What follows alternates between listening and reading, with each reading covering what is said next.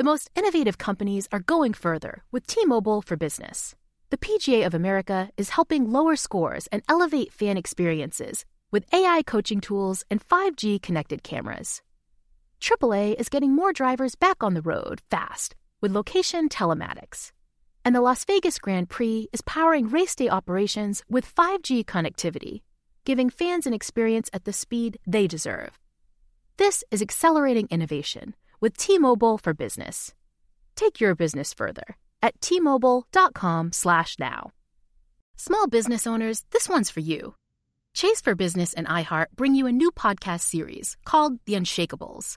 This one-of-a-kind series will shine the spotlight on small business owners like you, who faced a do-or-die moment that ultimately made their business what it is today. Learn more at chase.com/business/podcast. Chase, make more of what's yours. Chase mobile app is available for select mobile devices. Message and data rates may apply. J.P. Morgan Chase Bank, N.A. member FDIC. Copyright 2024, J.P. Morgan Chase & Co. This is your moment, your time to shine, your comeback. You're ready for the next step in your career, and you want an education employers respect. So you're not just going back to school, you're coming back with Purdue Global. Backed by Purdue University, one of the nation's most respected public universities, Purdue Global is built for people who bring their life experience into the online classroom. Purdue Global, Purdue's online university for working adults. Start your comeback today at purdueglobal.edu.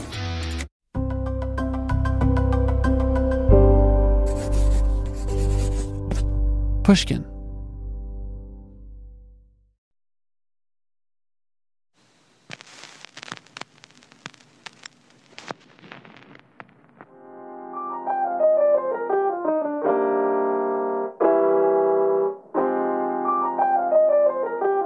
This is Talk Easy.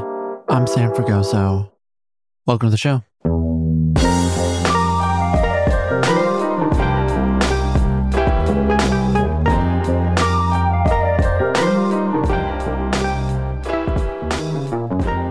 Today, I'm joined by actor and comedian Nick Kroll.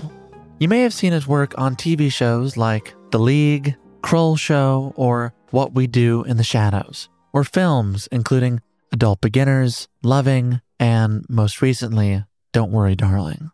After an 11-year hiatus, he's returned to stand-up comedy with his new special, Little Big Boy, which explores everything from his childhood in Westchester County to becoming a new father in the pandemic.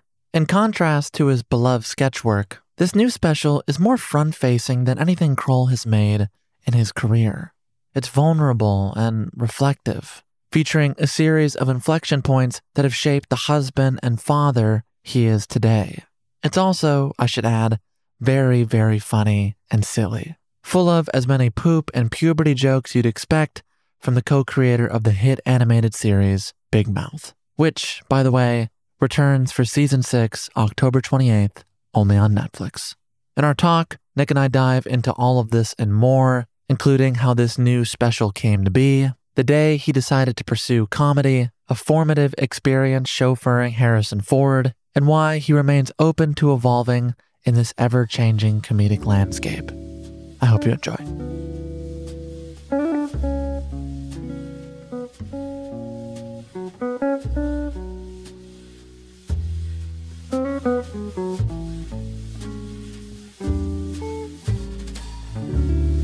Nick Kroll. Hi. What a pleasure. Thank you for having me. How you feeling? Well, we just waited a few minutes to start this so that I could pound iced coffee and eat half a croissant because I'm feeling lightly depleted. That's how I'm doing. But I'm doing great. You know what? That's a great place to start. I have been seeing you all over recently.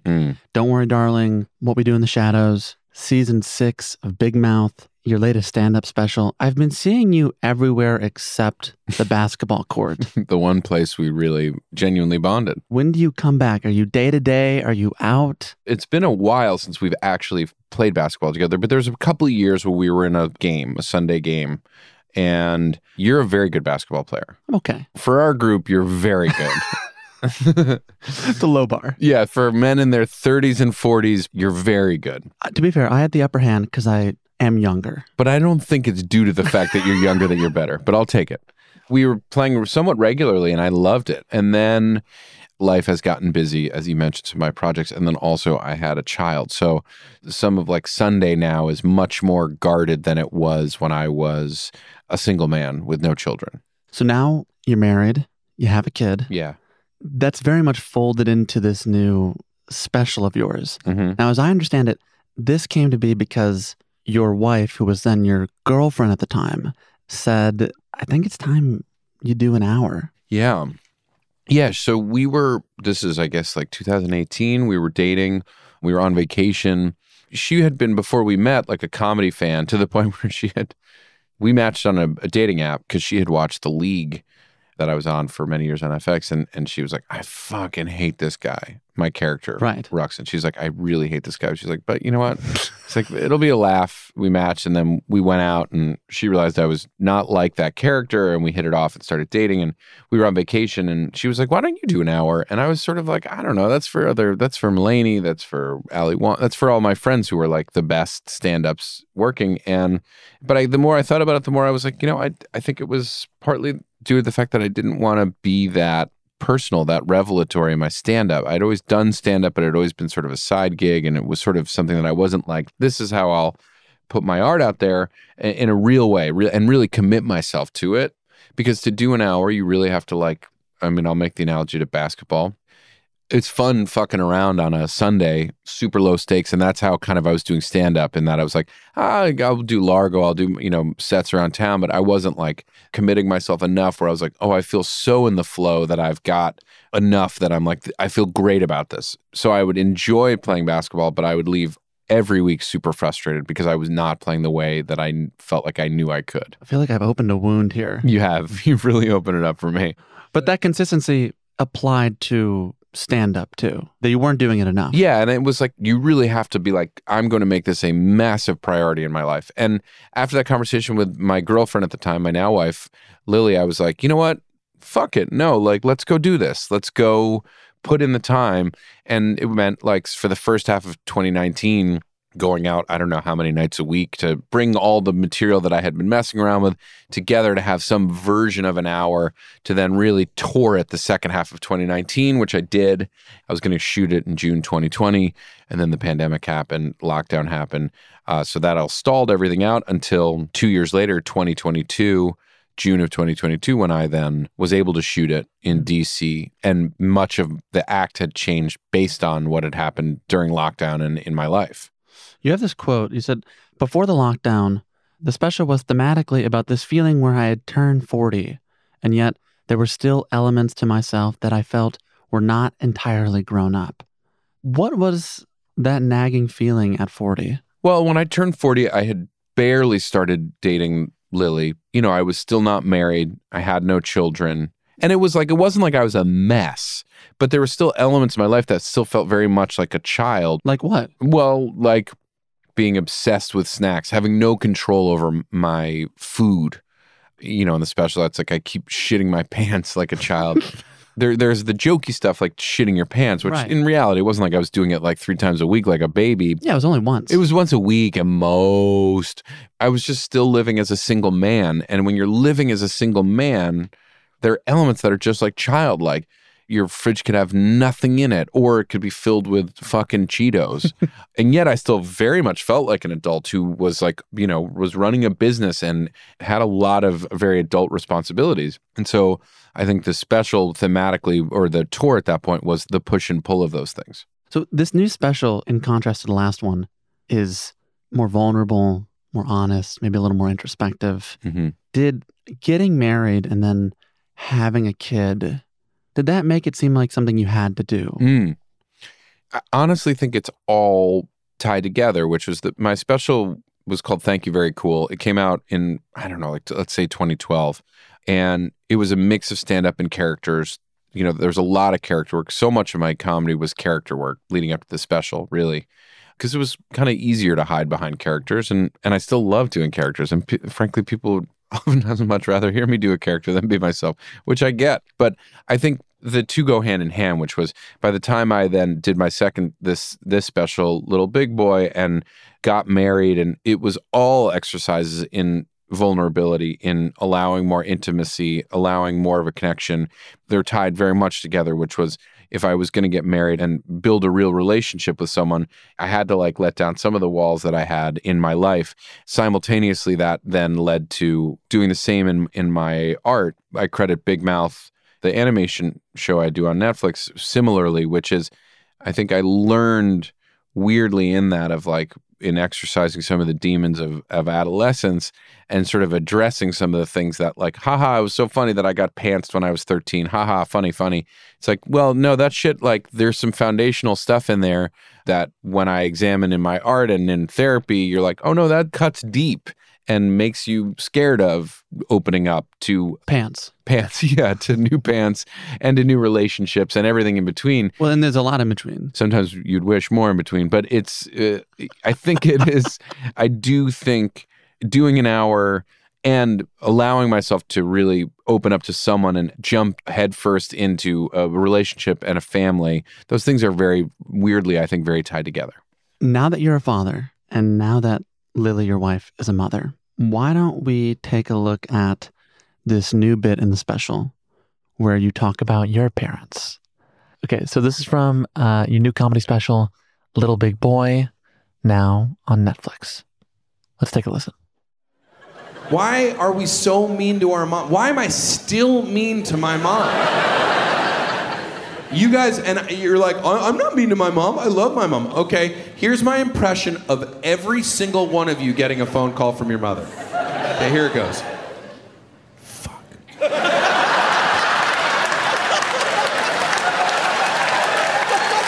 That's it. It's perfect. It's a perfect impression. I have no shorter fuse with anyone in my life than I do my own mother. My mom could be like, I'm forwarding you an article about the LA Art Deco movement. And I'm like, why would you do that?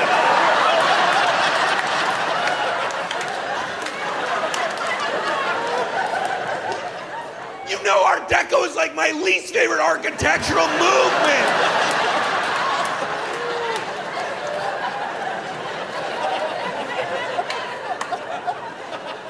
Meanwhile, dads get off scot-free. I remember my dad would call me on the phone and be like, hey, son, wanted to come to your baseball game today, but then didn't.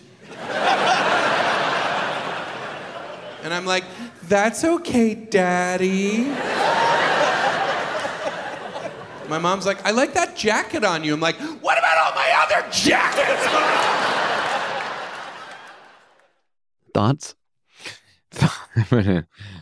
Now that I'm a parent, I do think we are harder on our mothers than we are on our fathers. What I didn't get into in the special, frankly, because moms are just more important to children. Therefore, it's a more charged relationship.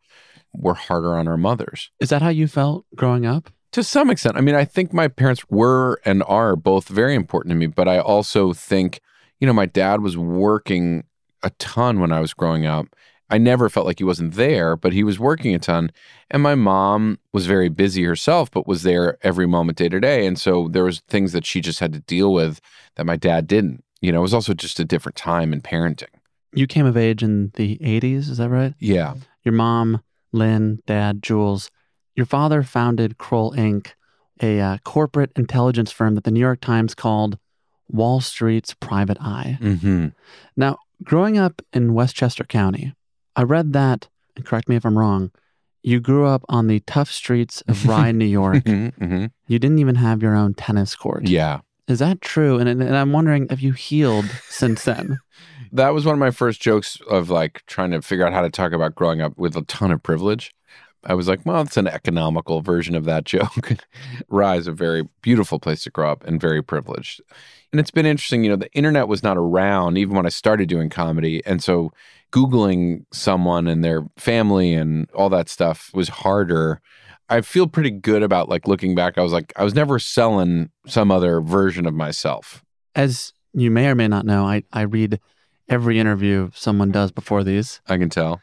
I think you've been yourself the whole way. It's been pretty consistent. Pretty consistent. Yeah. Well, I think when you have a father who works in investigations, everything is discoverable. But it was, it was interesting, like growing up, It was definitely my mom who was sort of tougher day to day than my dad was. How so? She just was the one who had to run everything during the day because he was building this company. And so when I got into high school and I started to get in a little trouble, that he would have to it wasn't like he had to come in and enforce, but then I used to have some people over in high school, and there were very specific parameters for what could happen or what they expected of us. And it was like, all right, well, your friends can drink, but they have to stay over, no marijuana, stuff like that. And, I woke up the next morning after a party. Ironically, Andrew Goldberg, my best friend who I created Big Mouth with, was over that night. Was sleeping over and woke up the next morning. My dad came out and was kind of interrogated me. Was like, who was here? Da da da. Was there drinking? Yes. Was there marijuana? And I was like, yeah. You know what I mean? And it was I had not experienced that version of him really. And he got right to it. More than anything, it was just a massive violation of his trust. High school for me was a real push and pull on that. It's interesting because Big Mouth is set in middle school, and that's traditionally when puberty begins for boys and girls. You were a little bit of a late bloomer, right? Mm-hmm, mm-hmm. You said once that I didn't get my first pubic hair until around the age of 14. Yeah, at least. Not till after graduating 8th grade or moving out of 8th grade that I was I remember that summer being just praying and for pubes and then naming them. You named them? Yeah. Juan and 2. Because there were only 2? Yeah, there were only 2. I was just trying to will puberty onto myself. Once you're in high school and you do hit puberty, what were those changes like? You mentioned the push and pull between you and your parents. Did you become more temperamental? Did you turn into a moody teenager as most of us do? Yeah, I think the volatility that many kids experience in middle school really hit me more in high school. And I think that was a mix of both physically what was happening to me and the hormones that were coursing through my veins, but also I went to a new school. I'd gone to a Jewish day school. And so I stacked up pretty well. And then I went to a private high school, but it was pretty waspy. Even though it was a ton of Jewish kids there, I still felt all of a sudden the culture was just different. And I had a group of friends who I now look back on and were a good group of friends. But at the time, I did not feel on stable footing with my friends. How so? It was never clear. It was you're in. You know what I mean? Because I was also new to the place. And through junior year, I was where do I stand? The things that they valued, the school value, were not what I was aspiring towards. And so I really just didn't feel on solid footing.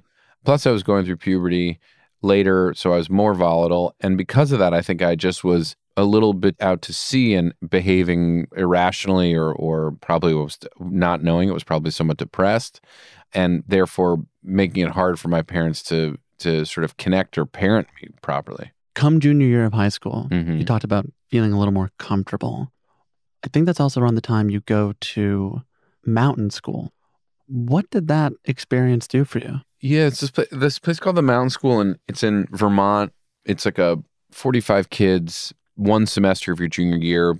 They're sending schools from a bunch of fancy boarding schools in the Northeast, but then also they're now more and more, I think, aspire to bring in kids from all different backgrounds, socioeconomically, geographically, everything. And you live on a farm. You're responsible for everything, the maintenance of the farm. There's no...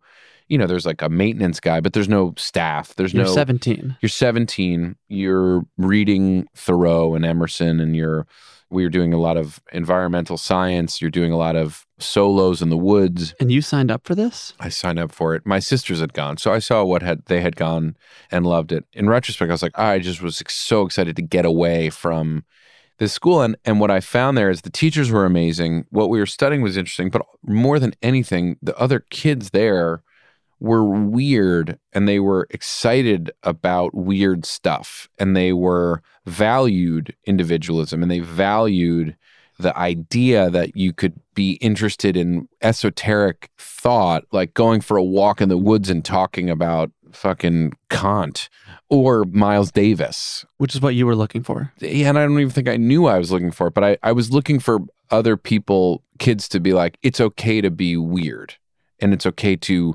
not conform, and it's okay to both have big thoughts and also be a total idiot. And those are both okay, and they're not mutually exclusive.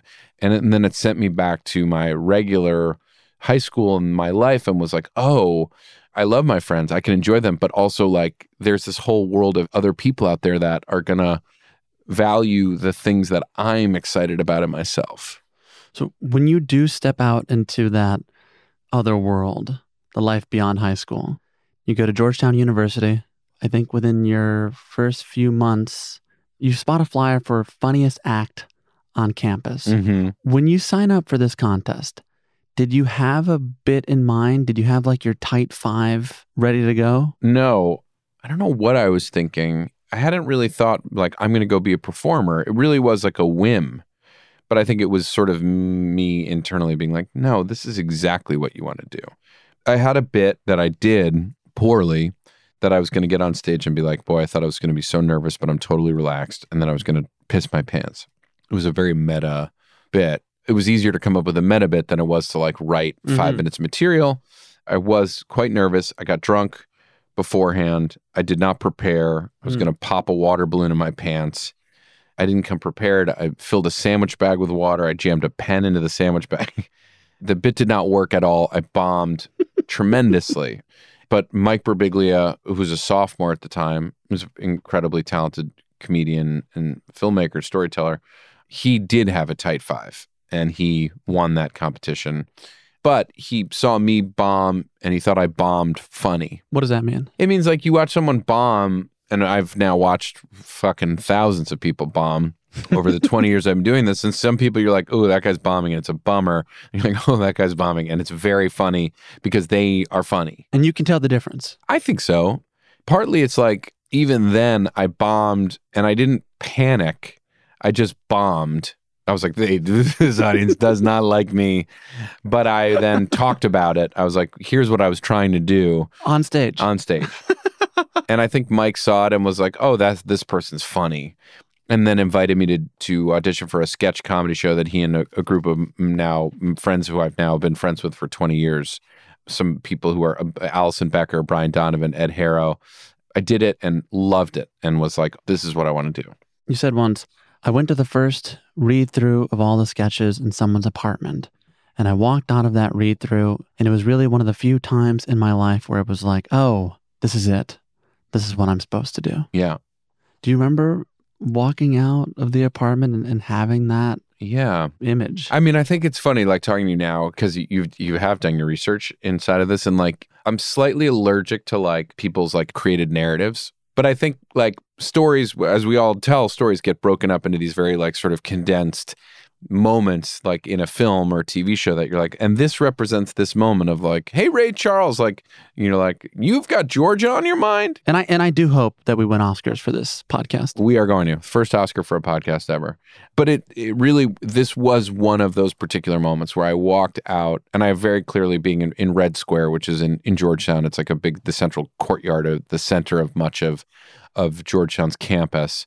And I have a very clear memory walking back to my dorm and just feeling energized on a level that I had ever felt really before. And it was because I was like, I had gone to someone's apartment. We read like 20 sketches and they were like, read this 5 lines from this sketch and read this from this, you know, and I just was like, oh, because I had grown up watching Saturday Night Live and Mel Brooks and all this stuff. And I'd been doing silly voices my whole life, but I just never, you know, I'd done like a couple plays, but doing a play is so different than doing a sketch. And what was so already in my artistic DNA, I think, was doing sketch comedy, doing characters, doing voices. And all of a sudden I got to like be in a thing that was going to allow me to do that. And I felt so unbelievably comfortable and so clear about what step to take. Whereas even took me a lot longer with stand-up to get there, 20 years to get there, to be like, no, I know what foot to put right in front of the other. Mm-hmm. Starting with sketch comedy, I was like, no, instinctually, I know exactly what voice to do for this character and how to play this and read this right. And I've felt some seminal version of that in that first read through.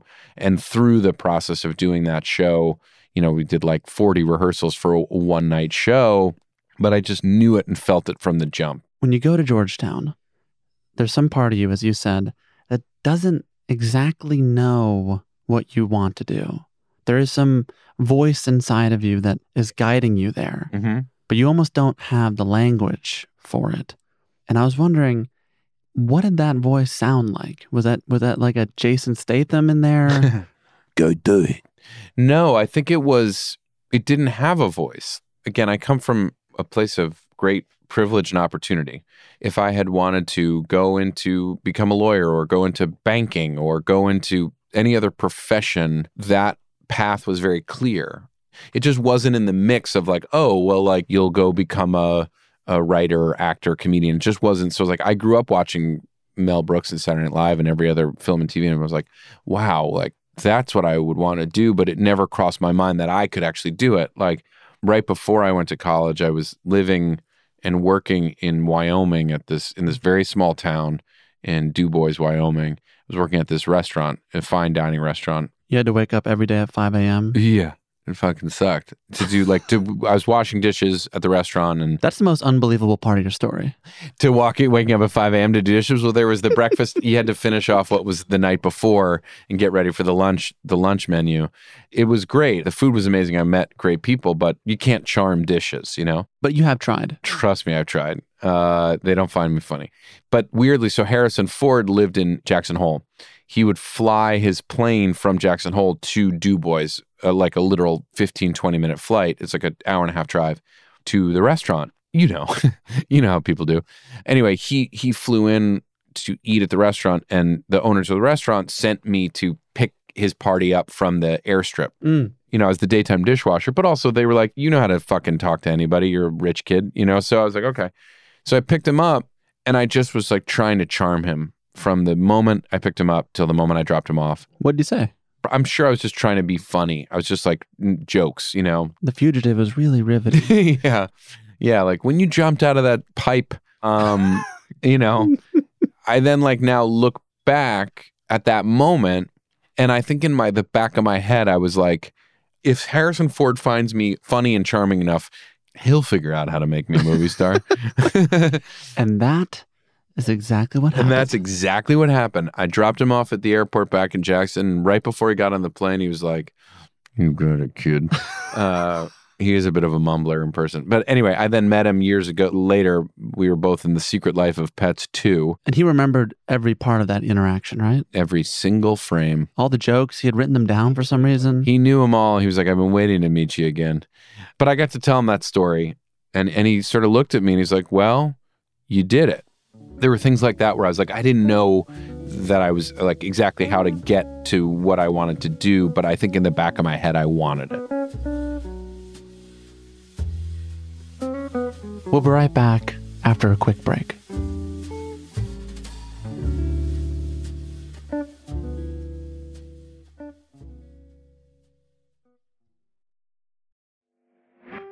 Hello, hello. This is Malcolm Gladwell from Revisionist History.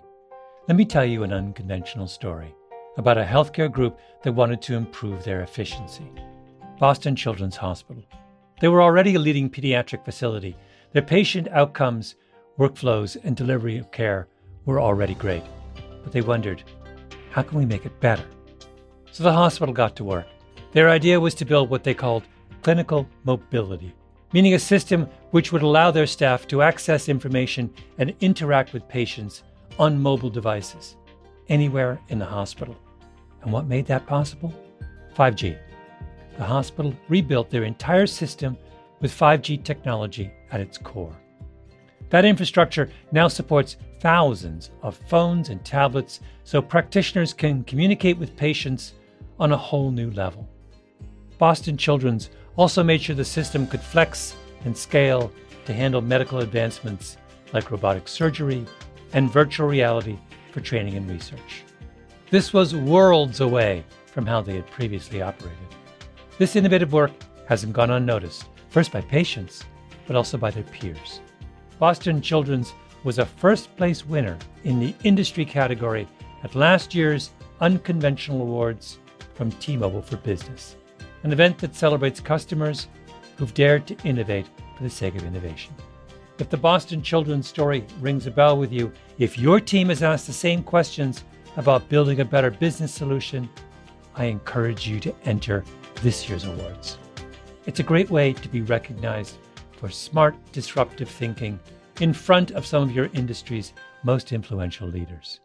You can enter at T-Mobile.com/unconventional awards. That's T-Mobile.com/unconventional awards. I'll save you a seat. Small business owners, this one's for you. Chase for Business and iHeart bring you a new podcast series called The Unshakables. This one-of-a-kind series will shine the spotlight on small business owners like you who faced a do-or-die moment that ultimately made their business what it is today. Join hosts Ben Walter, CEO of Chase for Business, and Tanya Nebo, a lawyer and business consultant, on these storytelling journeys of trials, tribulations, and triumphs that hinged on a single event, a split-second decision, or even a stroke of luck. Whether the story is about a warehouse going up in flames or a former partner stealing a whole roster of clients, each episode will showcase the grit, determination, and resourcefulness a small business owner needed to turn a pivotal situation into a springboard for success.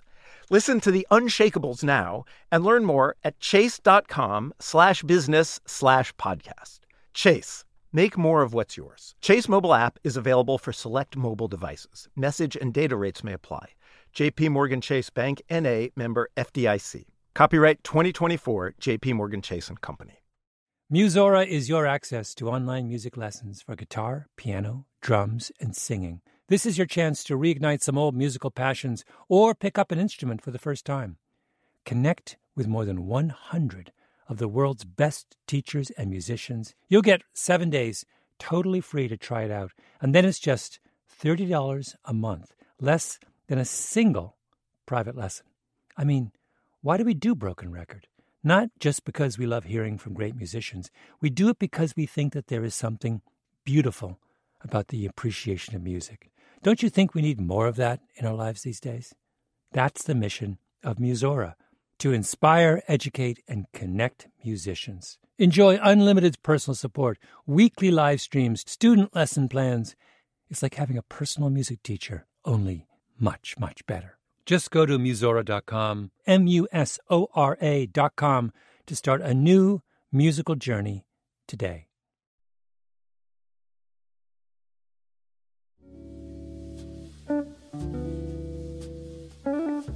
Once you know that comedy is the path you have to go down, you pursue it first at Georgetown, then when you graduate, move to New York City, immediately start performing at a comedy club called Rafifi in the East Village. But I'm curious about how you developed this comedic process, which is observing and absorbing all the people around you on the train, in a restaurant, in the bookstores, and turning that into characters. It sounds a little bit like the lead character in that movie Following. I don't know it. Christopher Nolan's first movie. Oh, I don't know it. The character is a writer, a young writer, who sort of follows people around the city in search of material. And this kind of sounds like what you did. Me and Nolan, our process has always been very similar. And that's going to be the headline from this podcast. He's always been my rival. Kroll says very similar to Chris Nolan. Yeah, But I think it is like most artists, dare I call myself that? I think you just did. I did. I really started actually, I think around when I turned 40, I was like, yeah, I'm an artist. You know, it's like, it's okay. I make art. Was that the voice inside of you? Yeah, I make art. Especially if you do comedy, it's embarrassing to it feels embarrassing to call yourself an artist. Yeah. But it's like, no, I make art. It's like, so what he did, and I'd love to go back and watch that movie. It's like, what so many of us do is we're observing and we're then, we're trying to figure out how to process that and then put that into something. Some people use their family, some people use themselves, but so much of my early days in New York was just like sitting around and watching people in the street or on the subway. And eventually, as I got more well-known and was less anonymous, and which is a weird thing, I think, for a lot of people as artists, when you become less anonymous, you can't anonymously watch people. You realize you are now being watched. And so it's harder to just take down your little notes about what's happening around you. So then it led me to sort of rely more on television and the internet to sort of build characters of I can't go to a bar and just watch a douchebag hit on a girl, but now I've got Jersey Shore or I've got YouTube clips of, true life, whatever it is, wherever you gather your specifics from, whether it's the subway or it's from YouTube or whatever. We're all just trying to gather specifics to make something that feels truthful. And I have always found that in specifics, you find the universal. And so that has been always the process for me. And sometimes in more recent years, as opposed to just like observing like some kid on the subway or some man in a bookstore who's quite different than me, some of that observation has become much more internal, observing myself and trying to dig in on the specifics of myself and hoping to find universality in those specifics. Whether it's people you're watching on YouTube or people on the subway, you tend to lean towards characters that, as John Mulaney likes to say, exclaim how important they are. Was turning those obnoxious people into comedic characters your way of saying what you wanted to say to them in real life but couldn't? Was it some form of retribution? I mean, what's funny is it's like, oh, I fucking hate that person. Not always, but oftentimes it's like, I hate that person. You know, the kind of a douchebag, kind of Bobby Bottle Service character that I did. What did he sound like again? Oh, excuse me. You know, like, oh, very cool podcast, bro. You know, like I started doing them right before Jersey Shore came out. And then Jersey Shore came out and it was like, oh, this archetype is very familiar now to a lot of people. And I think it started as a way that I would actually talk to my girlfriends who were getting hit on by that kind of guy. Like, excuse me, can I ask you a question? Do you date me? You know, and my girlfriends would find it very funny and charming. It was a way for me to kind of like be like, see, I know what you're going through. But I think it's a combination of both. I don't like this person, and this is my way of, frankly, of like castigating them for their behavior. But then also then finding empathy for them because I am dropping into their point of view and see like, oh, well, this guy's like this because of that. But in some ways, making these characters, what you see is some version of yourself in some small way. Maybe we do see some worst version of us in Bobby Bottle Service. For sure. It's all things that live. I guess I'm a Gemini. I've never quite fully integrated, understood, or cared very much about signs, but I am like, without truly understanding very little about astrological signs, I'm like, oh, I guess it would make sense that I play a bunch of characters that are some facet of me, that I am living out some part of my personality, whether it be like Bobby Bottle Service or Coach Steve or Lola or Dr. Armand or Jason Statham. These are all like elements of myself that I get to exercise in these characters that allow then me, Nick Kroll, to be somewhat controlled in my actual life. When you look back on The Kroll Show, it runs from 2013 to 2015. What character or sketches still make you laugh? I mean, I look back now being like, wow, I can't believe we made that particular thing or put that in the first episode or whatever. Like what? Well, there's a sketch in the first episode that I was just talking to my buddies about called Sex in the City for Dudes. The sketch was basically, as a group of friends, when anything would happen, we'd then go, Sex in the City for Dudes. And it was just like, became a very silly slice of life sketch of like 10 people at dinner and be like, you want to split this 10 ways? Sex in the City for Dudes. So there are sketches like that. But then there's also in that first episode, which then what I have found, I can't speak to what I think we got right, but I do think what still I get told about a lot, I think is publicity.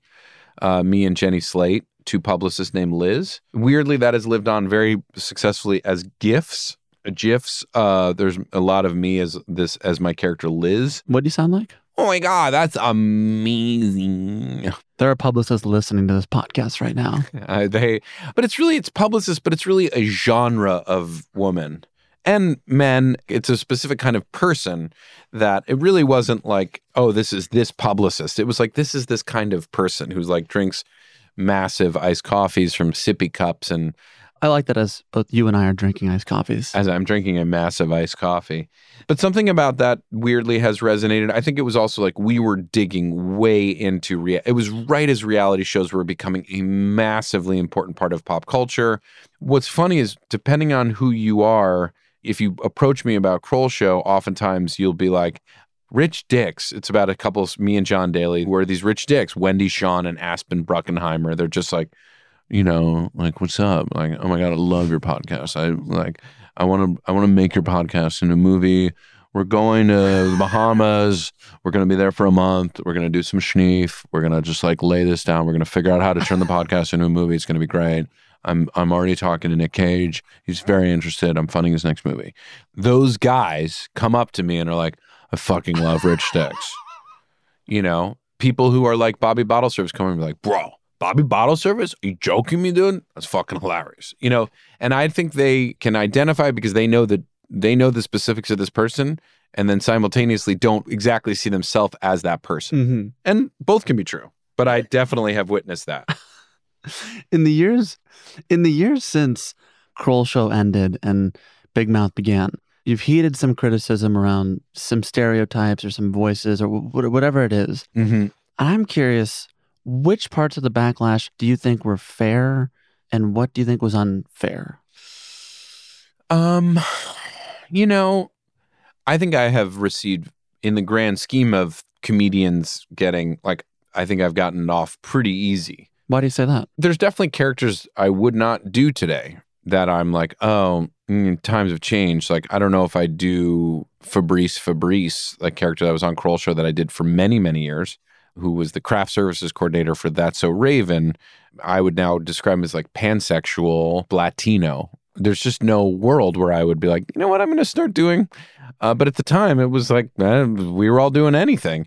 Again, this is not excusing it or endorsing it or apologizing for it. It's just like times have changed. But it's also not that long ago. No. It's like less than a decade. For sure. I mean, there are things that we started doing on Big Mouth 5-6 years ago as we went through with, you know, Jenny Slate and playing Missy that we would not do now. That changed, frankly, it felt like overnight. It wasn't overnight, but that's how it felt. And I think art is malleable and flexible and changes, and what is acceptable changes. I think I just tend to not be a terribly defensive person. Well, except in basketball. Except in basketball, I'm mainly a defender. The rest of my life, I'm like, dude, being a defender doesn't feel like my best use of my time. But on the basketball court where I lack skill, let's see if I can wiggle out an analogy here. On the basketball court, I don't feel like I have many weapons besides playing good defense. In my art, I feel like playing defense is my least useful weapon. There's always more jokes to tell. When I look back at it, I'm like, I wouldn't do that character today. But also, I don't think for the most part, like while I was doing a character like Fabrice, the jokes I was telling were not at the expense of his ethnicity or his sexuality. That was never my intention to. But I definitely have jokes that I've told that I'm like, ooh, boy, I don't like that joke anymore. I wouldn't tell that joke, you know? To me, it's like if you've offended somebody, sometimes it's justified, sometimes it's not. For the most part, it's like there's something to be learned there. But I think it's, you know, people are very into right now being like, cancel culture and da-da-da. I'm just sort of like, maybe it's just who I am. I'm just sort of like, I'd rather just come up with new things and still find a way to be interesting and provocative and surprising and do my best not to bum people out. I wonder how much of your malleability and approach to change comes from, in part, this trip you took in 2019 with your extended family in the Galapagos. Mm-hmm. Somewhere along the way, you spot a marine iguana. Is this right? Yeah. What did that do for you at that time as you're receiving this sort of public backlash? We went to the Galapagos, and Galapagos, obviously famous, Darwin coming up with his theories there. But what was interesting when I was there and talking to the guides, it was like, the guide sort of made this point that it was like Darwin wasn't talking about survival of the fittest, even though it was like the power of adaptation, of constantly adapting, that it's not being the strongest, it's about can you adapt to whatever your environment is. And so there were these marine iguanas. The ones that were able to survive and continue to propagate were the ones that genetically figured out after getting a bird swooping down and biting their tail off, the ones that could then grow a tail back survived, propagated, and lived on, and then they became the dominant version of marine iguanas living in the Galapagos. And I took that to heart for my art in how do we continue to adapt? How can I continue to adapt as a comedian, as a writer, as a performer? Once you start to dig your heels in about being like, this is what I do, and people are telling me I can't do this anymore, well, fuck them.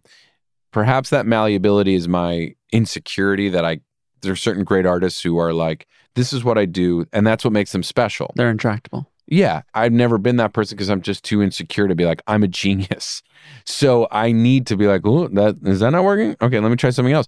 You have to continue to adapt. You have to continue to try to find new ways to get towards the core, which is like make people laugh, hopefully talking about some truths in the human experience. In this new piece of art, Mm-hmm. as you've changed, adapted, tried something new in this special, which is maybe more human, more vulnerable than, say, Bobby Bottle Service. You talk about having a kid in 2021. The day that they're born, what did that do to you? Well, I think it made me more, because even when you're just partnered with someone, married or in a like lifetime partnership with them, you can theoretically walk away at any point, physically and emotionally. It's hard, but it can be done. When you have a child, for the rest of your life, you are responsible for that child. And to some degree, you are responsible to that person you had that child with. That's how I feel. And there is a great amount of pressure and onus on both people to think about someone else, to think about two other people in every life decision you make from that point forward. When I was touring my special, when I was touring The Hour, it was at that point called Middle-Aged Boy. And that's what it was, is I'm middle-aged, but I'm still a boy, Ultimately, it comes down to that, which is I felt like a child because I was able to make decisions about my life in a very selfish way, like a child does. I don't have to think about the consequences besides myself. But as soon as you have a child, you have to start to think about like every decision you make. Like, am I going to take that job that takes me to Vancouver for 3 months? Am I going to stay out late and have dinner tonight with a friend? Have I gotten like chicken for enough dinner? Did I get money out to pay the nanny?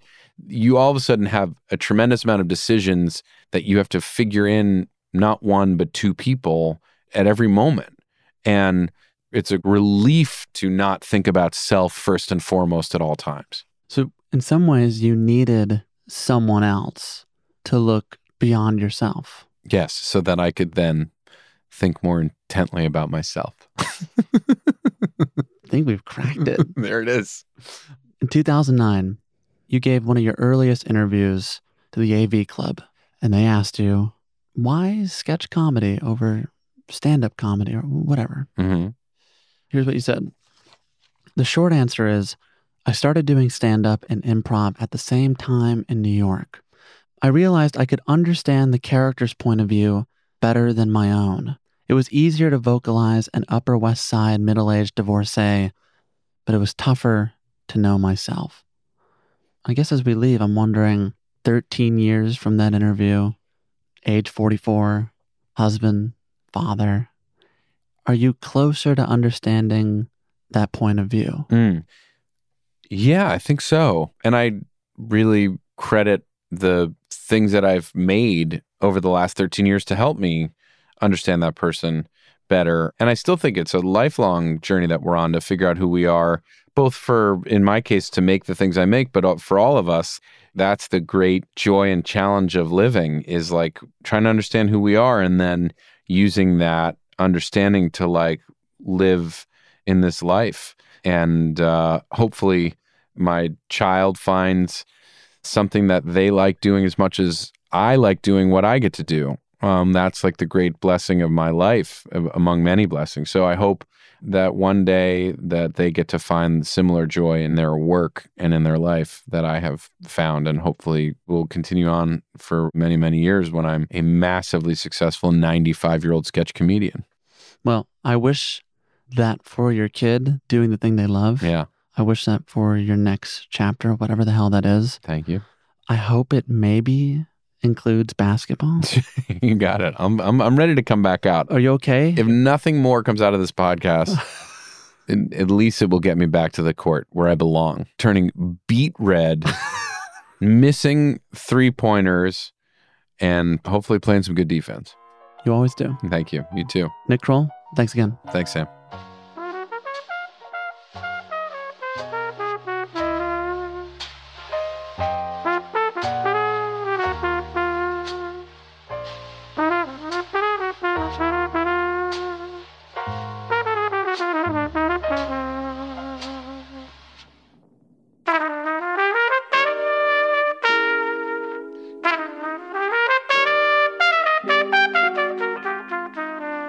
And that's our show. Special thanks this week to Mason Harris, Jillian Roscoe, and Daniel Billington at IDPR. I'd also like to thank Sari Eichenblatt and, of course, Nick Kroll. His new special, Little Big Boy, is now available to stream on Netflix. You can also check out Season 6 of Big Mouth, premiering on October 28th, only on Netflix. To learn more about Nick, visit our show notes at talkeasypod.com. If you enjoyed today's conversation, I'd recommend our episodes with Bill Hader, Abby Jacobson, Quinta Brunson, Lena Dunham, Nick Offerman, Hiro Murai, Meg Stalter, and John Early. To hear those and more Pushkin podcasts, listen on the iHeartRadio app, Apple Podcasts, Spotify, or wherever you like to listen. You can also follow us on Twitter, Facebook, Instagram at TalkEasyPod. As always, Talk Easy is produced by Caroline Reebok. Our executive producer is Janixa Bravo. Our associate producer is Caitlin Dryden. Today's talk was edited by Caitlin Dryden and mixed by Andrew Vastola. It was engineered by Tim Moore out of York Recording here in Los Angeles, California. Our assistant editors are Clarice Guevara and Lindsay Ellis. Music by Dylan Peck. Illustrations by Trisha Shenoy. Photographs by Maria Alvarez. Video and graphics by Ian Chang, Derek Gabrizak, Ian Jones, Ethan Seneca, and Layla Register. Special thanks to Patrice Lee, Kaylin Ung, and Paulina Suarez. I'd also like to thank our team at Pushkin Industries, Justin Richmond, Julia Barton, John Schnars, Carrie Brody, David Glover, Heather Fayen, Mia LaBelle, Eric Sandler, Nicole Morano, Maggie Taylor, Morgan Ratner, Jordan McMillan, Isabella Navarez, Maya Koenig, Carly Migliori, Jason Gambrell, Malcolm Gladwell, and Jacob Weisberg. I'm Sam Fragoso. Thank you for listening to another episode of Talk Easy. I'll see you back here on Sunday with director James Gray. Until then, stay safe and so long.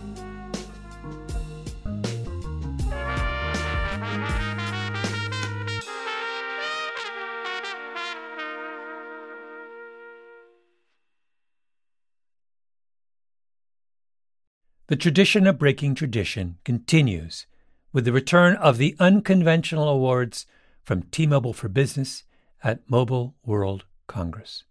This is an event that celebrates innovators whose bold actions took their industries to new places. If that sounds like you and you're a T-Mobile for Business customer, enter today. If you win, you'll be publicly honored amongst some of the most influential leaders in industry, and me, I'll be there too. Enter now at tmobile.com/unconventional awards. See you there.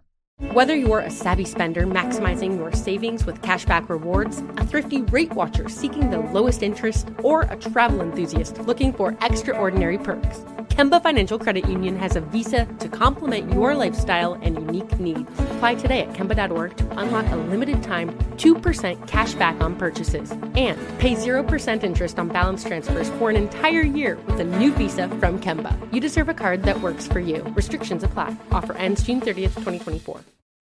Did you know some travel credit cards offer 10 times points on your spending? Don't miss out on big rewards for your next trip. NerdWallet lets you compare smart travel credit cards side by side, curated by an expert team of finance nerds. What could future you do with better travel rewards? A free flight? A room upgrade? Don't wait to make smart financial decisions. Compare and find smarter credit cards, savings accounts, and more today at NerdWallet.com. Reminder, credit is subject to lender approval and terms apply. NerdWallet, finance smarter.